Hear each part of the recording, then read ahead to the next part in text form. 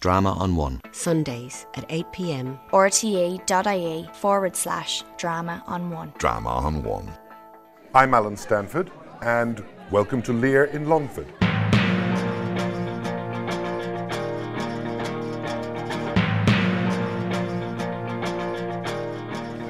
My name is Emma Hayes, and I'm a student in Wesley College, and I will be talking about the character of Cordelia in King Lear. Cordelia's dramatic purpose, on stage and off, is to provide the audience with an archetype of perfection.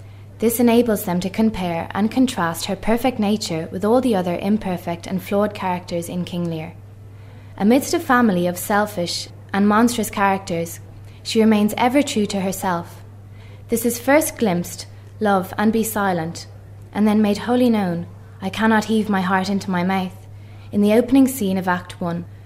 This scene holds great significance for the character of Cordelia. It is the scene where her truth and honesty were sneered at. Nothing will come of nothing. This character provides a much-needed balance for the basic construction of the play. Cordelia's main purpose is to present a figure that is honest and loyal, who will form the plot of the play. Shakespeare could not have written King Lear as a tragedy without Cordelia present to fill all the requirements necessary for this to occur. After Cordelia's death in Act 5, Scene 3, Lear is lost. He dies of a heart broken by his sense of loss, no continuity. Cordelia's death puts an end to all things good and pure and brings a finality to the play. There's nothing left. Essentially, a tragedy involves a journey towards self-knowledge, insight and understanding. King Lear fills all these requirements. Lear's gradual insight and understanding lead to his self-knowledge, and Cordelia is there to ignite this spark of understanding and provide Lear with the necessary information to lead him on his journey. However, Cordelia is, as Shakespeare so succinctly puts it, a mere player on the world's stage. They have their exits and entrances, and one man in his time plays many parts. Yes, she does play many parts. She is, first, a wife to France, a daughter to Lear, a sister to Goneril and Regan. Yet on a second level, she is a necessary figure in which Shakespeare explores in depth a world of goodness, truth and honesty. He achieves this through his sheer brilliance, as even though Cordelia speaks a mere 118 lines in the entire play, her presence, even when she is off stage, lingers and is reflected and contrasted in the lines and actions of all the characters on stage. There is a significant yet subtle development in the character of Cordelia through King Lear that is crucial to the plot development. We meet a truthful, humble daughter in the opening scene. You have begot me, bred me, loved me. Yet there are also clear indications of a girl who is very sure of herself and of who she is. I love your majesty according to my bond, no more nor less. In Act 1, Cordelia's reputation of perfection can be somewhat questioned by those unfamiliar with the outcome of the play and of Lear's selfish dramatic nature. Lear expects Cordelia's love to be the climax of the declarations in the love test, a test that can only lead to strife and pain. Lear is vindictive towards Cordelia's honest response and employs monstrous imagery to her. After she is banished by Lear and goes to France with her husband, we cannot refrain from considering the extent to which Lear might have remained sane if Cordelia had acted in the same fashion as Goneril and Regan did. When Cordelia returns to England and is reunited with her father, we detect a definite change in her character. She still has, of course, her qualities of truth, purity and love, but yet this time around there is something more, something that can be described as self-assurance. I personally find this change reassuring and relieving. The contrasting change between Lear and Cordelia preceding the love test is proof of Cordelia's strong, assured character and Lear's weak and selfish one.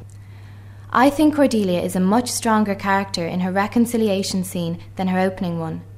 This makes her death so unexpected and unpredictable. I would have believed that the outcome of the play would result in the death of Lear and the happy ever after scenario involving Cordelia in France. However, this is, primarily, a tragedy, and it would not be so without the development and improvement of Cordelia's character, which emphasises the horrific tragedy of her death. The language given to Cordelia by Shakespeare in King Lear is distinctive in quite an unusual way. Her characteristic feature is emphasised as quiet, economical speech. Soft, gentle and low is how Lear remembers her voice. The audience, I feel, would remember it more as soft, gentle, yet determined. When Cordelia does speak, however, her language is visual.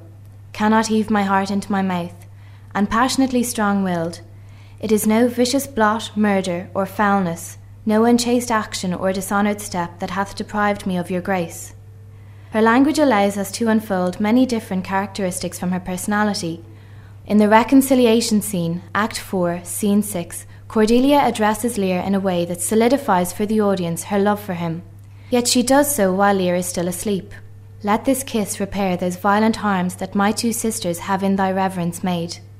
But when he is awake, she finds it difficult to express her love to the same extent and can speak only in monosyllables. Sir, do you know me? Still, far wide.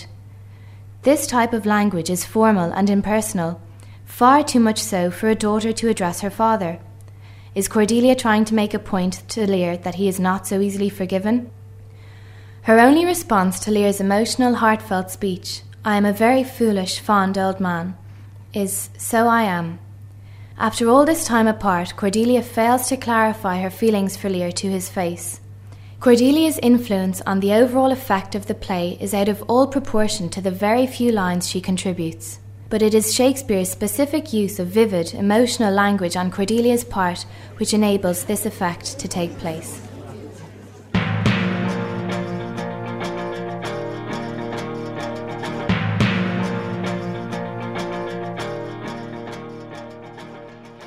Drama on One. Sundays at 8 p.m. rte.ie/drama on one. Drama on One.